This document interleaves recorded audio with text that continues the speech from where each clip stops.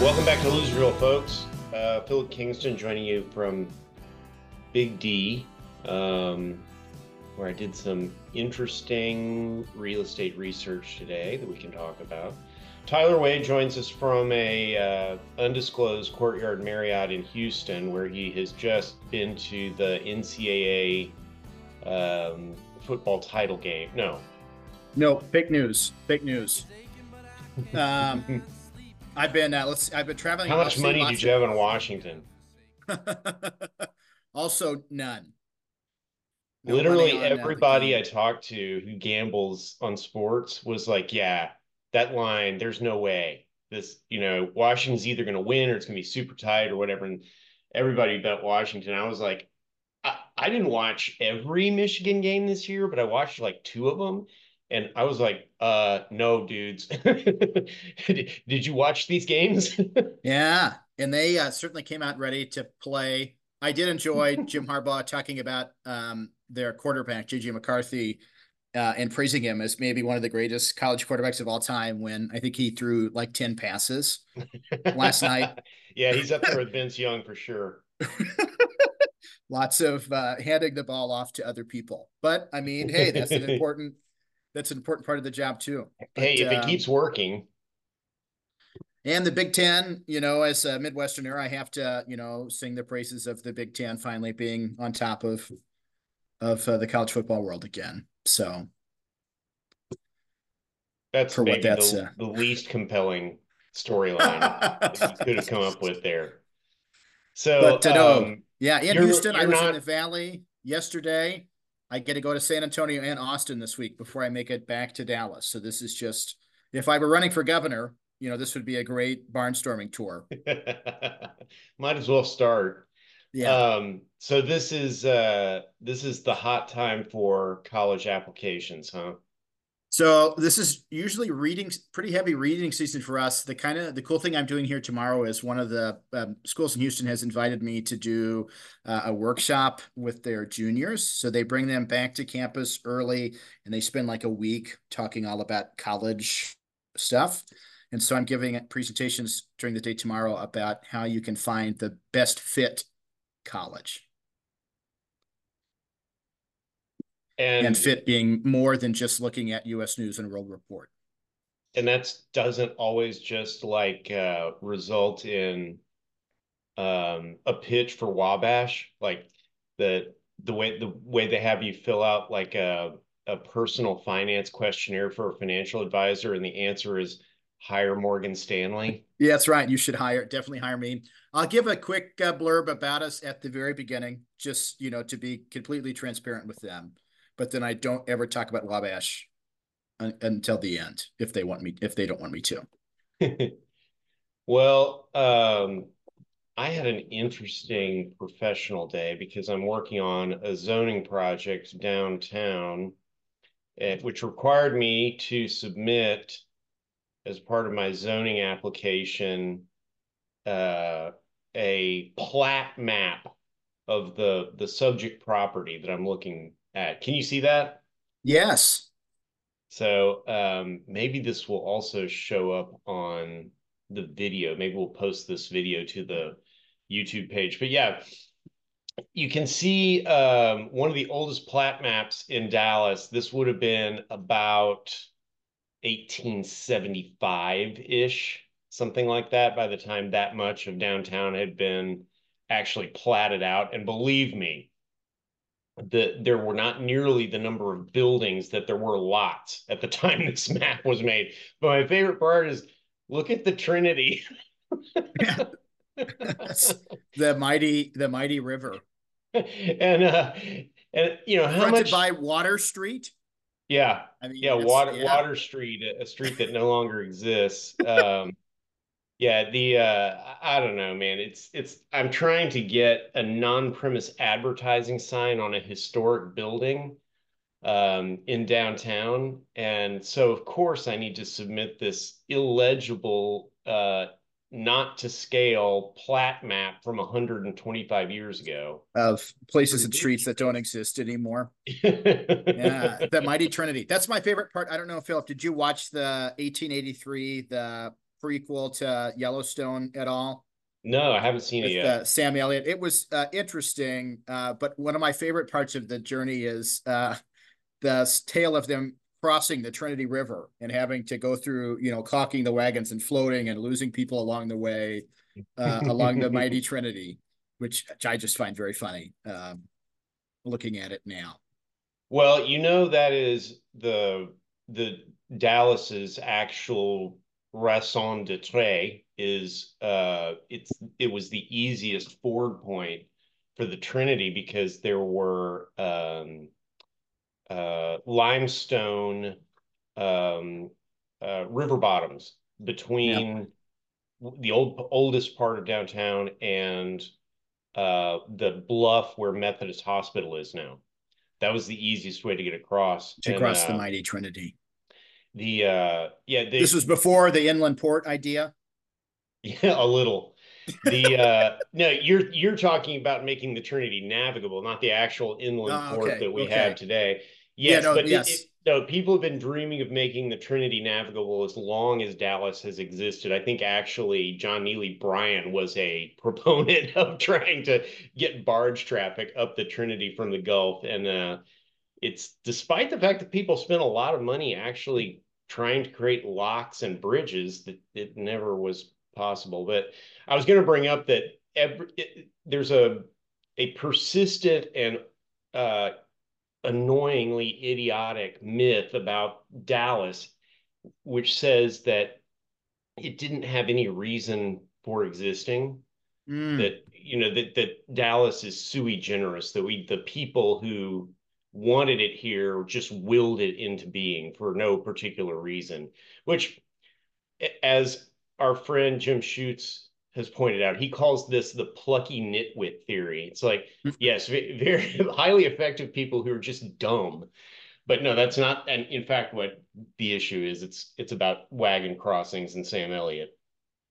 That's my favorite of those early days of Dallas quote I read about came from my friend Colin Yarbrough in his book Paved a Way, where one of our forefathers as a city hoped that one day Dallas could become the quote Indianapolis of the Southwest. I'd say This, look, mission accomplished, right? that's right. The Indianapolis of the Southwest. Perhaps one day Dallas could We be on the may, same. yeah, we may change out the closeout music for this episode to expose listeners to the Bottle Rockets classic Indianapolis, I mean, which contains the great lyric, "Is this hell or Indianapolis?" that's Okay, there are two contenders in my mind for biggest freaking story of the present moment. One is ridiculous. The other one is sad. Do Are we doing Eric Johnson or EBJ first? mm. Let's well, we can end with EBJ on a high note. Let's start with Eric Johnson. Good idea. Eric Johnson's brand, I mean, highly long established and not at all recently made up group Republican Mayors Association announced officer positions and board positions. Oh, ho, ho, ho. So it now has more than one member, which I think we proved when he announced the organization that he was in fact the only member. Um, and now he's got, I think, one other currently serving mayor. I think the others are ex, As and I'm then some, looking, yeah, and I'm then some just people who've looking. never been mayor. It looks like they have expanded to a advisory board now too. Mm-hmm. So I guess we should give the people one good background on this. When Philip and I were talking about stories for the week, Philip just put that he wanted to talk about the RMA, to which I was like, "What is that?" And he was like, "Oh, Republican Mayors Association." And I was like, "See, I didn't know the acronym because it's fake. It's I not can't like a believe you don't real." think about the RMA every single day.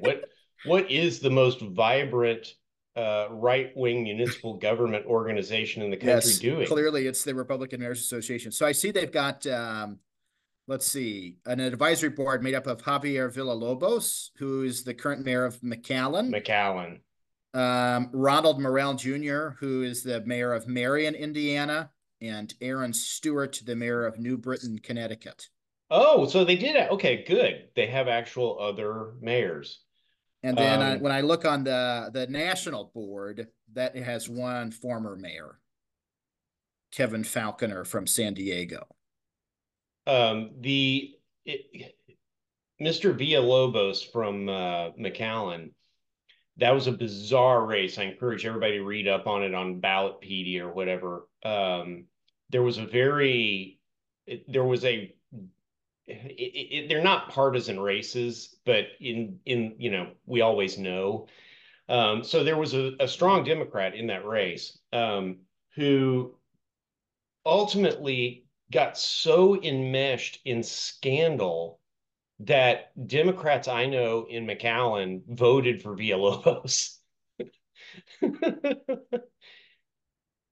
Yeah, that's yeah, being a Republican. Well, and I guess that's probably, I guess for Eric's part, maybe this larger strategy of Republicans making efforts at inroads in South Texas. I don't know. Oh yeah, no, Villalobos is absolutely a poster child for this very made up trend on the right that says that they are now competitive in South Texas. And all you have to do is look at any numbers down there to see that they're most assuredly still not competitive in South Texas. The grain of truth there is simply that you can look at a midterm and think that maybe Biden is not connecting with people on the border. Quelle surprise. Yeah, which speaking of border, not to get too far, but did you see the story about Myra Flores, former Congresswoman Myra Flores tweeting fake pictures of Mexican food? And it's not the first time she's done it. And it's apparently she does it a lot. I saw a Republican, notably, referring to her as the George Santos of South Texas. It's she's like, here are these beautiful arepas that I took off of Pinterest that I'm making on my ranch. And the thing the first time I saw that picture, I was suspicious of it, Tyler. And this is something that I think everybody ought to have as a rule of thumb when you're looking at political imagery. If the political imagery does not have the candidate in the image Yeah. or some very identifiable event that the candidate surely was at, then it it should give you pause to question whether this is a put on. Now, on the other hand, when John Cornyn tweeted that awful brisket, that was very much, it didn't include him in it, but that's exactly what I thought a brisket made by John Cornyn would look like. But yeah, that's so that following the rules of evidence, that would be admissible in court, despite the fact that you can't identify John Cornyn because it's a statement against interest. He's publishing material that damages his reputation. Here's my beautiful Texas brisket that looks, I don't know, like something you would get from Bill Miller's. It was great. But that's also Bill Miller's, probably the demographic that John Cornyn does best with, or the clientele of Bill Miller's. See, you are all over the state recruiting, and the vast majority of our listenership is North Texas, who may never have seen a Bill Miller's. Yeah, they need to go. I mean, just picture a place that you would go to where there is cheap food that is served on styrofoam plates, where the average age of the people eating there is 73. Yeah, Dickies. Yeah, there you go. It's a good analogy. That's why Bill Miller can't crack into North Texas. You got the Dickey family holding it down up here. Um, so there's not much to the supposed expansion of the RMA. It remains a fake organization, even with powerhouses like Mayor Villalobos on the board. And it got me to thinking, who is the Republican mayor of the largest Republican run city in the United States? It would be what Fort Worth Mayor Matty Parker. I think that's right. Now, Other I than, don't. well, now the people do claim that John Whitmire is a Republican now. So I think Yeah, that's and a I specious understand claim. why. I think it's specious, but he did, he definitely mined conservative votes for his margin of victory. And so if he winds up having to pay some bills to Houston Republicans, that will be quite disappointing. But Matty Parker, next door to Dallas, not part of the RMA, so far as we know. And I don't look, Mayor Parker has historically been a Republican. I think that's proven. I think that she's been active in the Republican Party in the past. I would not say that her current statements on policy are all that congruent with the either the national or the state party here in Texas. She's definitely governing from the center, and so maybe she's not seeking to be identified as a Republican. But I do think that if the argument that Eric is making, which is that Democratic leadership is failing cities, I would think that he would want to be on Maddie Parker's doorstep, begging her to join the organization and chart the new course for Republican successes in municipal leadership. We are, unfortunately, due to when we're recording this, it sounds like we're missing the Mayor Johnson's appearance on the Chad Hasty show, where he Oh is no. discussing the organization's goals for 2024. So we'll have to Maybe you report and on I will those have to goals in watch a the subsequent recording. episode. Yeah, Yeah. yeah. They are up to 516 followers on Twitter, or the platform formerly known as Twitter. So, I mean, they're Well, gaining steam. yeah, I mean, it's me. Is that is that good?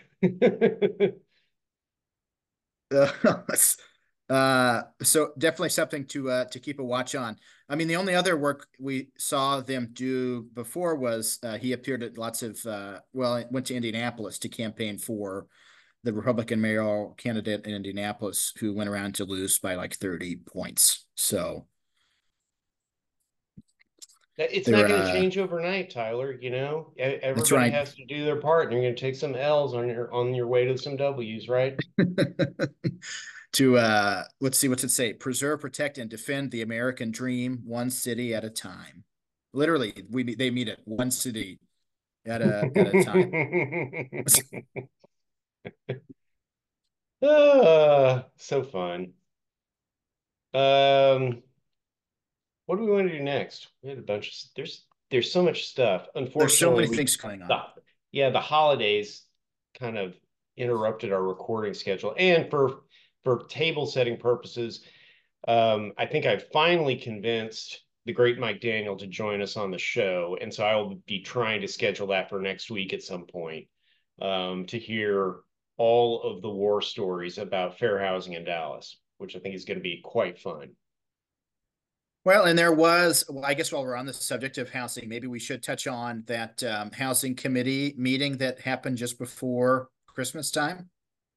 We hit on it just slightly in the last episode, but I do have an update. Do tell. Um, the the backstory is, and these are highly contested facts by the two parties, so I'm going to try to present it in as dispassionate a way as I can. From Chad West's perspective, he has been asking staff to brief these ideas to housing or to the council for quite a while, and he's right about that. There's documentation that he in fact did that, and staff has repeatedly said to council that they are holding back on a bunch of good ideas, to combine them all with uh, the Forward Dallas Comprehensive Land Use Plan update, which is supposedly going to be here this summer at some point. Um, this is a very bullshit excuse for not doing policy work, because Forward Dallas is an important tool but it is what is known as an area plan, meaning it has no legal significance really to land use. It is not related to, for instance, changing minimum lot size. It can't do that. That's just not its legal function. So that's a BS excuse he was getting, and he got frustrated with it and did this 5 signature memo, which is the council's tool for pushing a mayor or a staff who doesn't want to brief something or vote on something, just forcing the issue. Um, so, according to Chad, he first asked Jesse Moreno if he would voluntarily put that on the housing agenda. Jesse, for his part, claims that he told Chad he absolutely would put it on the housing agenda, but that staff needed 90 days to prepare for it. What the exchange that happened next is very disputed. Chad said that he said that was bullshit, and that that's the explanation he'd been getting from staff. Jesse apparently heard something along the lines of Chad wanted this in the paper and he wanted media attention. And whether that was said or not, I don't have any idea. I was not there for any of this. So I think that there's an unfortunate division between those two friends of ours, that is damaging the discussion of some ideas that I would like to see discussed. Yeah, yeah. Well, and so what the meeting ended up being called on the 20th of December. Um, Chad West was not able to attend that A fact that committee Jesse knew when he called the meeting, and meeting. and and no, Jesse cannot claim that city council meetings in that week of December comply with expected norms. Generally, after the last council meeting of December, nobody schedules anything. It is quite out of the ordinary to do that. So and I guess the signature memo that was signed. So Chad, Jaime, Janie, and Paula Blackman weren't able to attend the hearing. The only one who did sign the memo was Baz, and he was the only one who was able to actually attend the committee meeting. That's right. So yeah, it's just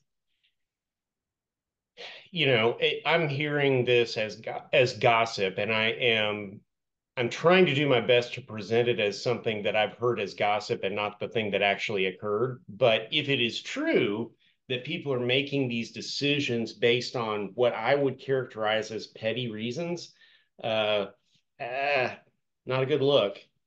Yeah, definitely not great. And we talked about that, I guess, a little bit of trying to figure out where Jesse comes about from his sort of seeming hardline position on some of these zoning reforms. So what the quote that I saw that came out from that was, see if I can get it pulled up here. He called by right development a non-starter for his district, and said that he supports density. He supports having more people to live in our city, but it has to be in the appropriate place. But doesn't say, or at least was not quoted as saying where such an appropriate place was. He was joined in Uh, that tag team by Kara Mendelson and Carolyn King Arnold. so there's some good company if you're trying to validate your position. Yeah, I don't know. That whole episode I thought was disappointing and silly, wasteful of time and hurtful of feelings that just didn't need to happen. And really, there just remains this. This is another one in the thread of stories that we keep telling about staff not really being totally on board with what city council wants them to do, and what is the level of discipline city council is ready and willing to enforce. And Mm-hmm. it, you know more, and I'd say the two are very closely related, because as the less that council is willing to crack the whip, the more staff is going to ignore their wishes, I think. So, yeah, it just baffles me. And I know I had said this some in our previous episode, and I posted about it on social media, but to sort of believe these alternative plans or these other places that they seem to be referring to. Kara has talked about needing to develop more places in southern and South Dallas, which I presume mean where there are currently trees, and places that are not readily available for there to be expanded housing, right? Because I guess that your answer is if you're going to provide more housing, it's either to be more dense in the areas where housing exists or develop new land for housing, right? And so to say, well, it has to happen in the right place being places that have not currently been developed for single family housing, means that the city has to be willing to invest billions of dollars in raising land, putting in water and sewer service, building roads, and sidewalks and street lights in a place where none of those things currently exist, when there are vast swaths of that part of the city that already don't have sidewalks and street lights. I just don't see them wanting to do that or being willing to do that at all. Well, and I went to this meeting. The difference between the comments of the northern Dallas representatives and the southern Dallas representatives was quite stark. And Sarah, Kara said that about um, southern Dallas explicitly, which is just it's pretty bananas because that's what the representatives from down there are saying they don't want. It's also, depending on how it's financed, the same uh, formula for getting us in trouble with HUD as happened in 2014. And then he didn't say it explicitly to say Southern Dallas, but Ridley talked about we need to be putting density in greenfields. And man, there's only one place where they're greenfields, you know? Mm-hmm. And so that's something that I know that Southern Dallas representatives hear and don't really appreciate. They, I don't know. It was not a fun discussion. And as I mentioned before, the other thing Jesse did is he allowed all of these anti-urbanist speakers to come speak at the meeting when city secretary's office was telling people like me who tried to sign up to speak that there weren't going to be any speakers, Mm-hmm. So which did is you have to an be open invited to speak? that's an Is open that meetings violation. No, you can't yes. do that. No, you really can't do that. So yeah, I don't know. All around a disappointing episode. What are the sort of next things for folks to follow with regard to that, Philip? I don't know. I would hope that in sometime this month we would be able to see another funding discussion for the Forest Central project that I've been working on for more than a year at this point. That does need to come up. We have our request in, and staff is really trying to help us. So it's not this isn't whining or anything. It's just these freaking projects are expensive and they're hard to finance. So we're trying to get that done. I would say from a policy standpoint, though, the thing that I have heard that should be next to come to council would be the reform of the residential building code to allow 6 or 8 units to be built under the residential code rather than under the commercial code. And that, we talked about that on this show before, and fortunately, our listeners aren't afraid of wonkishness. That sounds really wonkish, but really, when you think about it, it's um, why would we put a threeplex, a 3 unit apartment complex under the same building code as the tallest structures in Dallas, Mm-hmm. which is currently how the rules work. So that one I hope is coming to either government performance and financial management or to housing and homeless solutions in January. Part of the reason that I'm a little bit well, I'll just disclose my interest. I have a project I want to do, and I want to do it under the residential code because the difference in development costs is going to be about $250,000 on a very small apartment development. So we'll see. We'll see if I get my way. But I think that's the message essentially that the council is giving us is that they're not really interested right now in sweeping reforms to the development code. They're interested in technical amendments that help specific problems. And if that's the way they want to go about it, you know, I'm their man. Yeah, though it does leave to be desired, like a strategy for how we help more people be able to have homes, Well, right? it's a different way of going about it, right? Yeah, It's well, and incrementalism or yeah, you know, incremental improvement is the worst kind, but it's frequently the only kind we can manage. yeah, yeah. Better than no improvement, certainly, Yeah. right? Speaking of areas where there have been little to no improvement, pedestrian deaths, traffic deaths, and Vision Zero. Did you look at the Vision Zero update? Just briefly. I thought it was so weird. Why were they bringing that update if there's nothing to update? I mean, the biggest takeaway is that 2023 is the most dangerous year on record for Dallas pedestrians. It's not great. I I had a brief Twitter handle change to Vision 462, which I think is the number of people who've been hit in the last year. That's not good. No. That leaves some areas for improvement. I don't know why they were updating that if it looked so bad. And this ties into something we've mentioned before.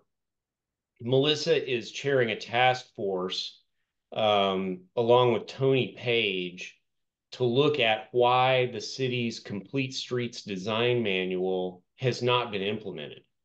And the TLDR version is that Dallas Fire and Rescue vetoes all the improvements because they feel like they need to be able to move large fire equipment very quickly along streets.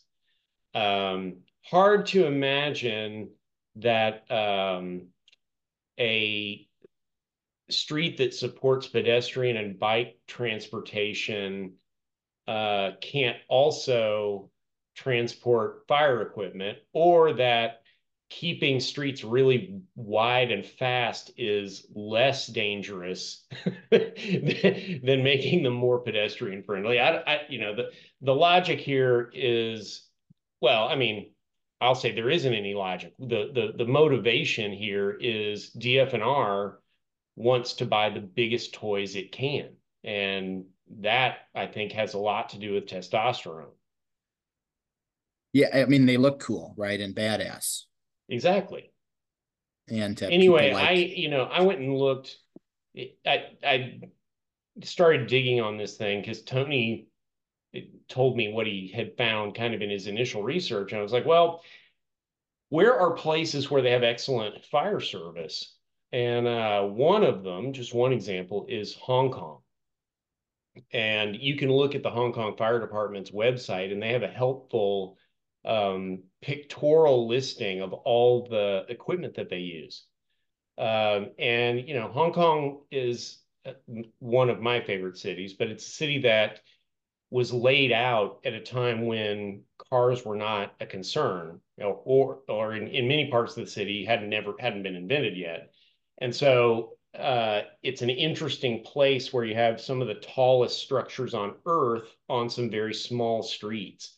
And yet somehow this this magical fire service seems to be able to protect people. Yeah, making Dallas more like Hong Kong. I just mean Sure. that you know if you're looking at the redesign of Fort Worth Avenue, just to name something, and you decide Fort Worth Avenue could lose a travel lane for cars and get some wider sidewalks and some stuff like that. the idea that DFNR can say, no, that's a thoroughfare we use for transported equipment, and therefore you can't Hmm. implement this policy that city council voted unanimously for, man, that's fucked up. That's not our system of government. That's not how the charter lays out anything. And the staff that is, facilitating or encouraging that kind of outcome, they're violating our city government in a number of different ways, including, and if you're listening to this and you're subject to 12A, the city's ethics code, think twice before you tank a complete streets project. Yeah, that's well, and they're definitely, I mean, I was thinking even in downtown Houston, right, they have designated lanes for buses or emergency equipment to be able to get through, right? You don't have to, they're not a mutually exclusive, I guess is what I'm trying to say. They don't have to be. Well, and even if there is some level of give and take there, um, the we know how many people got run over last year. How many fires did we not get to in time? Mm, How many stories did you read about people dying in their houses or in high-rise structures because DFNR didn't get there quickly enough? mm, That's not a real thing. The motivation here is not response time and safety. It's we want the big toys. hmm. Yeah. And I love big toys also, but it's just not a responsible way to run a city. Speaking of changing Twitter handles, you have a new Twitter handle currently. What did I go with this time? When I already forgot. you're the March of the what brigade? Oh, the fraud brigade. I think The that this fraud is brigade. I think this is related to you and I being consistently surprised that the guest editorials in the morning news could get dumber and dumber and dumber. And So yet, this and yet, so here we have yet another co-pinned editorial by our former mayor Tom Leppert, and in this case Talmadge Boston, who the Morning News describes as a presidential presidential scholar. historian. Talmadge is a good lawyer, and he is a baseball historian. That is what Talmadge Boston is a historian of, and but it doesn't matter whether he's a presidential historian or not. The theme of the piece is that neither Biden nor Trump have what it takes to be president. What the fuck? Yeah. I Yeah. encourage everybody to read it. So it's got this bizarre tie-in to, is that Tennyson who wrote The Charge Yes. of the Light Brigade? So he's Yes. trying to explain why the Charge of the Light Brigade is like what we need in presidential leadership. And this is the thinnest tissue ever. Or that, yeah, America is being led into something that they can't win from, right? A valley of death with only Mm-hmm. Trump and Biden as leaders. I mean, the things we've made fun of it some on, the social media platforms. One of my favorite parts was where they talk about, the famous presidents who've worked across the aisle, like Abraham Lincoln, who, if you recall correctly, went to war against people that he disagreed with he him. he literally killed the other side of the Yes. aisle. Yeah, I don't know. That's reaching across the aisle and like shooting them, right? I guess if that's what you're looking for in the bipartisanship. The thing that I think is what I suppose the morning news is actually trying to do with this is to set us up for when they inevitably endorse no one in November for president. That's what I predict is I going to think happen that's from a the morning really news. good bet, and I think that's super perceptive, Tyler, because this is part two in the series of we're going to roll out um, editorials by people who are third way people. Mm-hmm. Yeah, Like they the did the Mike previous Rawlings Leopard one one. was, yeah. Yeah. So and Mike Rawlings and Tom Leppert were doing that hackneyed thing of saying, we need a third party. Yeah, which, you know, I mean, and sometimes maybe appropriate, but when like America continuing to be a democracy is at stake, I don't know that that's really the time to say, well, both these guys suck. It's like, I don't know, you may not like Grandpa Joe's policies a whole lot, but we're probably still going to have elections if he were to be reelected. Well, let's just run down a list of third party candidates in, the last 120 years. Um, Ross Perot, Ross Perot. Yep. John Anderson, Mm-hmm. Lyndon LaRouche, Strom Thurmond. George Wallace, Yeah. Ralph Nader. um, who Jill Stein, Jill Stein, who Gary Johnson, right? Was he one of the, yeah, Gary one of the Johnson, libertarians? libertarian though. That one's a little bit more like Yeah. okay, they're always there a little bit, but honestly, Gary Johnson got more votes than libertarians usually get. Yeah. Um, I mean, I don't know. It's I'm being unfair again. I'm doing an ad hominem thing. It's like, look at this group of fucking idiots, and you think we need a third party candidate? Well, I mean, who's the darling now? Andrew Yang? Yeah, I don't, yeah, and they haven't really coalesced around a person yet. I don't know Oh, if they or were yeah, or what's his name from West Virginia? Joe Manchin. Yeah, Yeah. Yeah. I that mean, all that's what sounds we need. great, right? Yeah, we definitely need more like elementary school children going to work in coal mines again, you know? Well, but the other thing about this, which I think you're leading up to, which is they're not going to endorse anybody, which is a tacit endorsement of Trump, right? Mm-hmm. Because this is yet another frustrating thing about being a Democrat.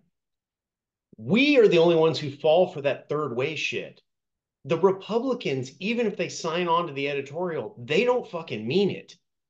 They're just like, watch these fucking fools miss this football again. Mm, mm. Yeah, because they're, well, Republicans are much better at messaging, right? And they're consistent and they stay on the ball on things literally all the time, right? I was listening to Well, and the, they're just more disciplined. They, yeah, they are not going they're very much less likely to stay home and they literally will not cross the aisle. yeah. Well, and there was interesting. So Texas Take last week, I was listening to Jeremy um, talk about sort of yeah, well, immigration, Republicans in their immigration Mm-hmm. policy, and how like every Republican to a T just says constantly build the wall, stay in Mexico, right? And that's just easy and quick and pithy, and they're all on the Border same page, crisis. Yeah, all right? the very Whereas quick, easy stuff. you talk to all of the Democrats in Texas, and you would probably get as many different solutions as there are people, Well, and then you talk to Democrats who are outside Texas, especially from states that don't border Mexico and who don't understand the issue at like all, Pennsylvania, hypothetically like speaking. fucking John Fetterman, who's like, oh, it's a crisis. He's never been to the border. Yeah, He doesn't know what the fuck he's talking about. And all those progressives who tried to warn us about this guy being a bigot, uh-oh, we might have found a bigoted white dude to be the senator in in Pennsylvania. Pennsylvania. I was just in the valley. I did not feel danger during my What? my time there. I know it's shocking. Did It's you shocking. wear did you wear camouflage? I've tried to be yeah, hiding in plain sight. Yeah, it did not strike me as a really fraught place. Unless because of Texas's new SB4, you happen to look brown or like you might be in the country illegally, and then the state police now have the right to question whether or not you are able to be here legally. So that's great. Well, there was an interesting piece, and I wish I could remember where I saw it, about where somebody was like cataloging what Republicans wore on their border trip. Mm, And it's all camo and like yes. tactical gear Yes. as though they're visiting a war zone. Yes. Then they always do that, and they look ridiculous. I mean, they all just look ridiculous. I told the story on the podcast before of the time that I was in McAllen and the House Freedom Caucus. had taken over the breakfast nook on one of their fake trips. And they had these sheriffs from other parts of the country that they were taking down there with them to then give them their talking points about, how bad things are in the middle of nowhere, Montana, because of the crisis happening at the southern border. And they took over the breakfast nook, including my seat. And I told them that they weren't just assholes on TV, but apparently they are so in real life. Well, What? it circles back to another story we talked about, and it's going to be interesting to see how Mayor Villalobos in McAllen handles this kind of crisis rhetoric and this invasion rhetoric, and where Eric Johnson actually finally sort of comes down on immigration stuff once he has to actually campaign for office. Are they going to say the bullshit that um, the national Republicans and Greg Abbott are saying, or because for Villalobos, that ain't getting him reelected. He Mm-hmm. he cannot afford to do it, Not when you're talking about abuela, right? Or someone's mom or aunt and uncle, right? which you frequently are when you're on the Yeah. border. And so I don't know. That's just it goes back to a story we identified for people earlier in our emergency episode on Eric Johnson becoming a Republican. It'll be interesting to see how Republican he gets. Yeah, and to what extent does he have to repudiate his previous stances? Right. That's the thing that I mean, we don't need to go down that rabbit hole too much today, but how he We'll wins a have we'll have Republican, many more chances, I think. yes, how he runs as a Republican in a primary and explains his previous stances on abortion, right, or other social issues of the day. I don't know Well, how he does that. speaking of extreme positions, um, another friend of the show, um, Stephen Monicelli, Yeah. was in very high cotton today when apparently Elon Musk suspended his Twitter account.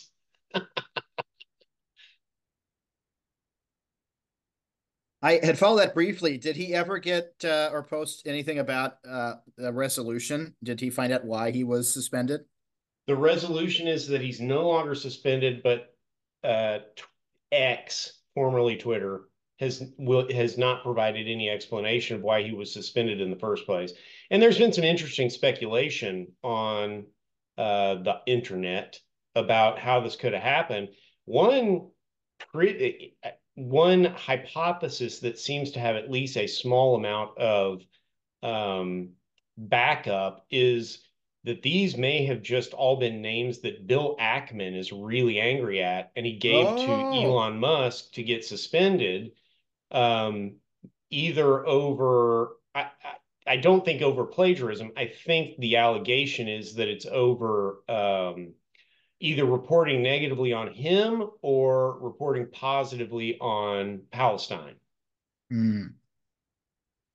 So the free speech people are not okay with that when Yeah, it's free speech speech, that they free. disagree with.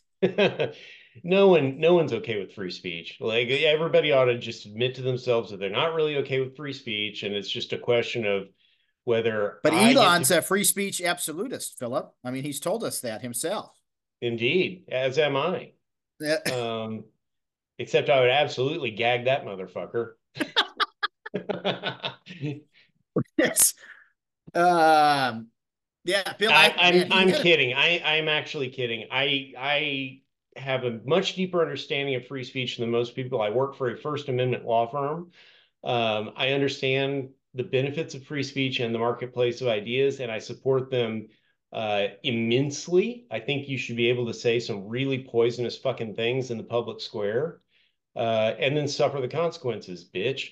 You know. yeah, that's an important part of that, Um, right? Yeah. so I actually think I'm a little bit more virtuous than Elon Musk, which isn't really giving myself that much of a compliment. Um, Man, Elon. Did you see what he's done to the market value of Twitter since being in charge? I did. He's doing well. He's killing it. Literally, Uh, literally killing it. Loserville is getting close to being able to, with some strategic investors, afford it. We think we could purchase X and Why not? turn it into our own. I think my favorite of his strategies was when he did the whole rate limit exceeded thing and was limiting the number of tweets a person could look at a day, and then was shocked that advertisers weren't happy that you were not letting people look at the platform that they're paying money to serve ads to people on.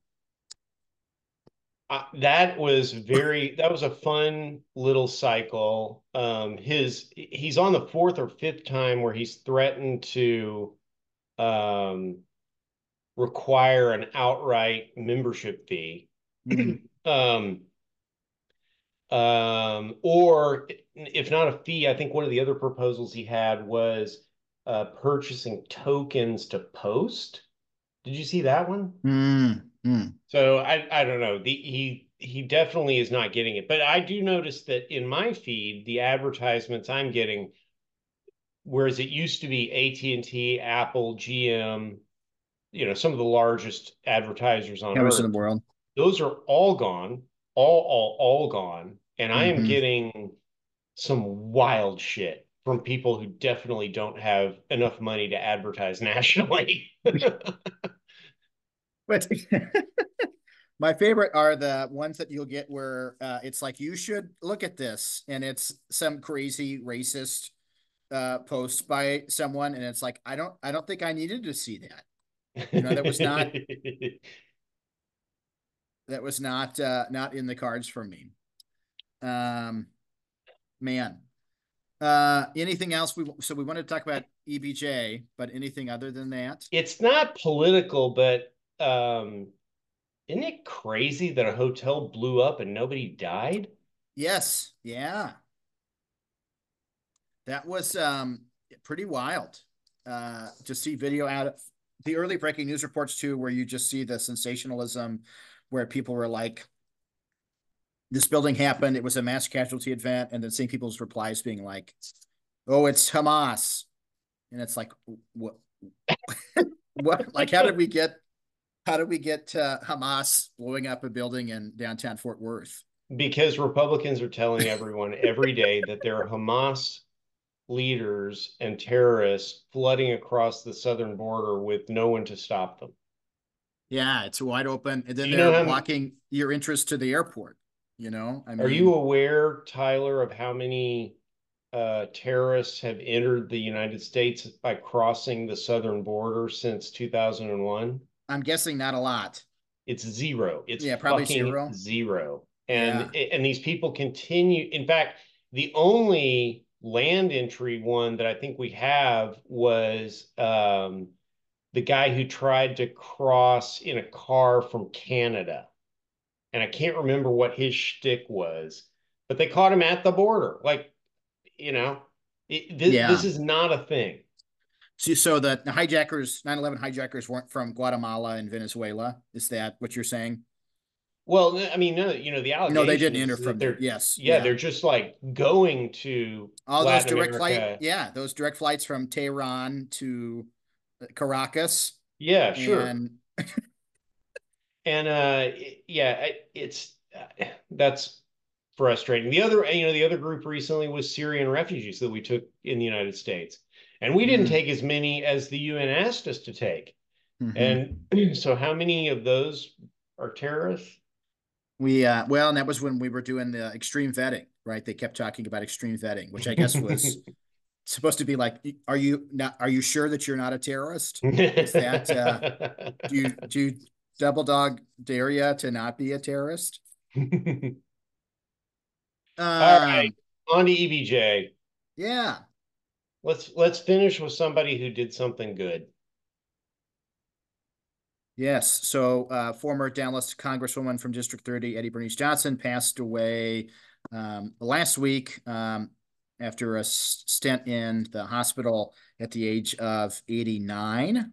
let's cover the hospital thing first so that we actually do wind up ending on a high, because Yeah. her family is alleging that she was left incapacitated in her own excrement, and that led to an infection that killed her. And obviously, those are only allegations at this point, but they are really fucking horrific allegations. Yeah. Definitely very sad. It happened to anybody, especially a congressperson who was a nurse as her profession, um, prior to serving in public life. Um, really disgusting. Baylor Scott and White is being sued by the family. Not good. It's really not good, and a really like absurd and sad end to her story. The beginning of her story is amazing. I reread it today just because I like had forgotten some of the details. You know, she went to nursing school because the people at her high school told her that she could not be a doctor because she was a woman. Hmm. And so she went into nursing. She got her nursing degree at TCU. And then after she got elected to public office, she went back to SMU and got a master's of public administration in the mid 70s as a black lady. Like the level to which that is groundbreaking, especially in Texas, is just really hard to describe to people. And she's given a million interviews, so you can find this information in her own words. But it is absolutely shocking.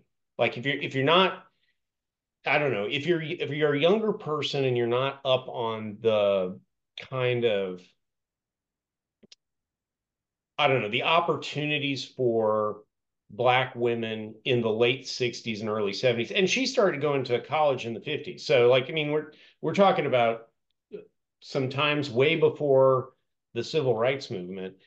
Um, it's quite remarkable. Absolutely. Yeah.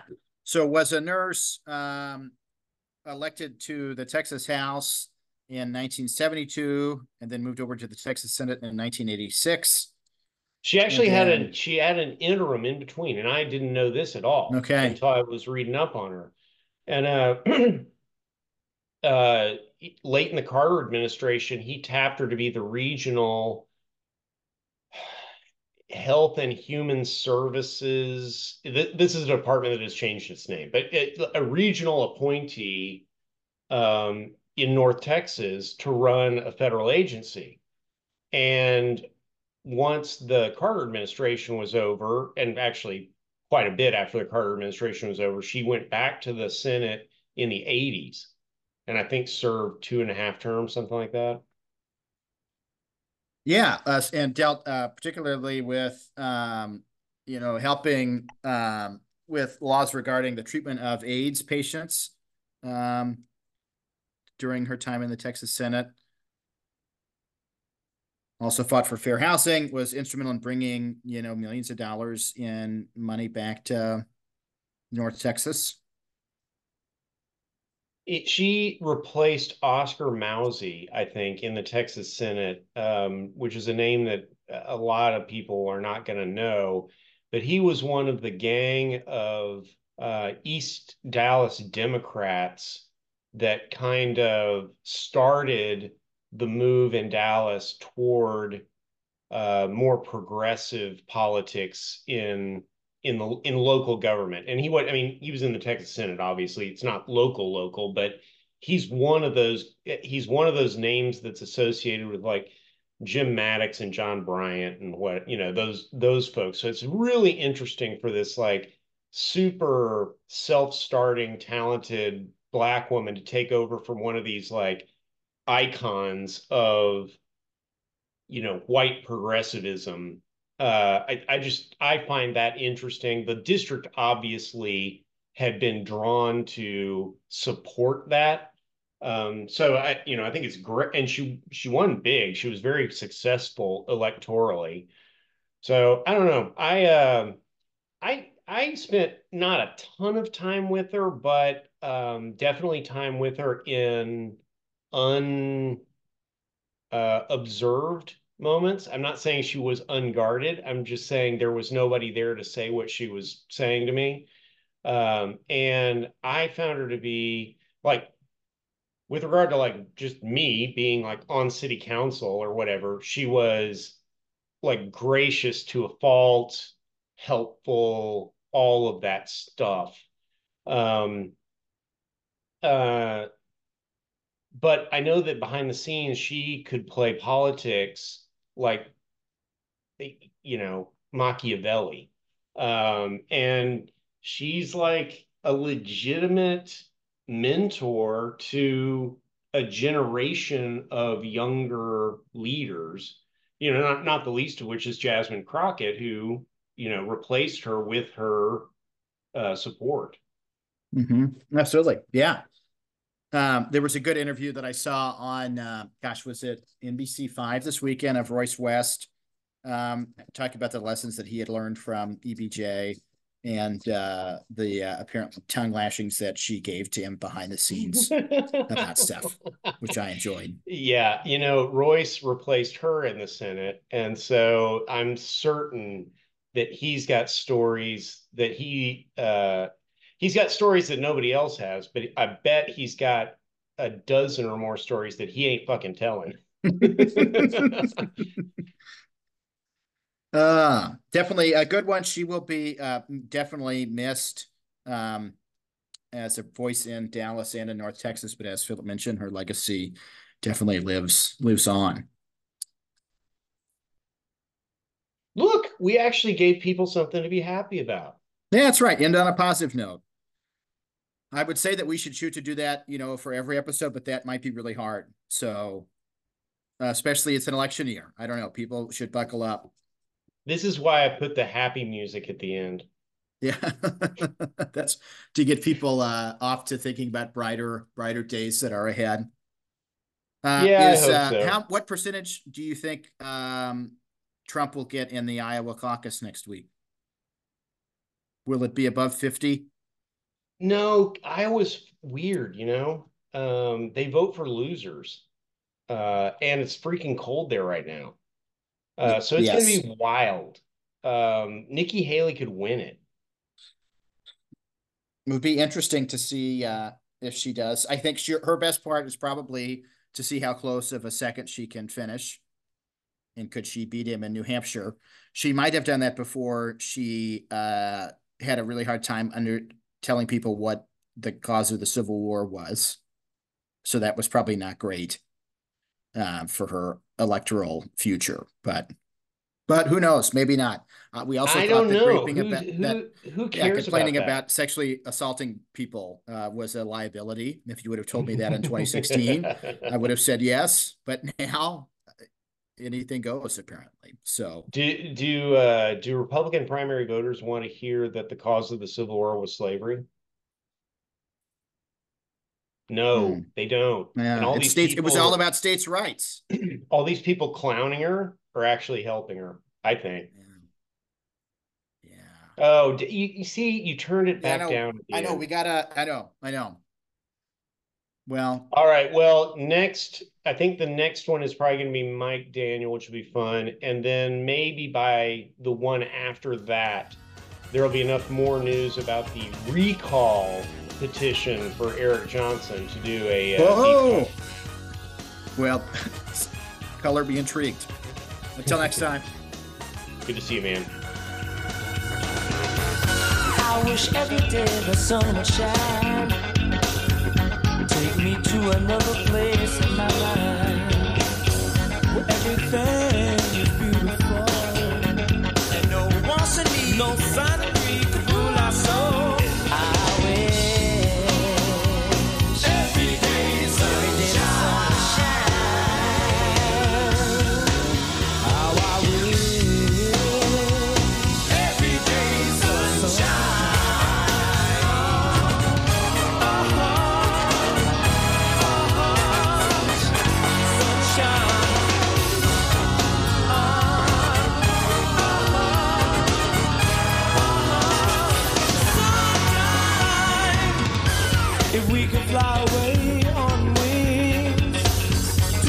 why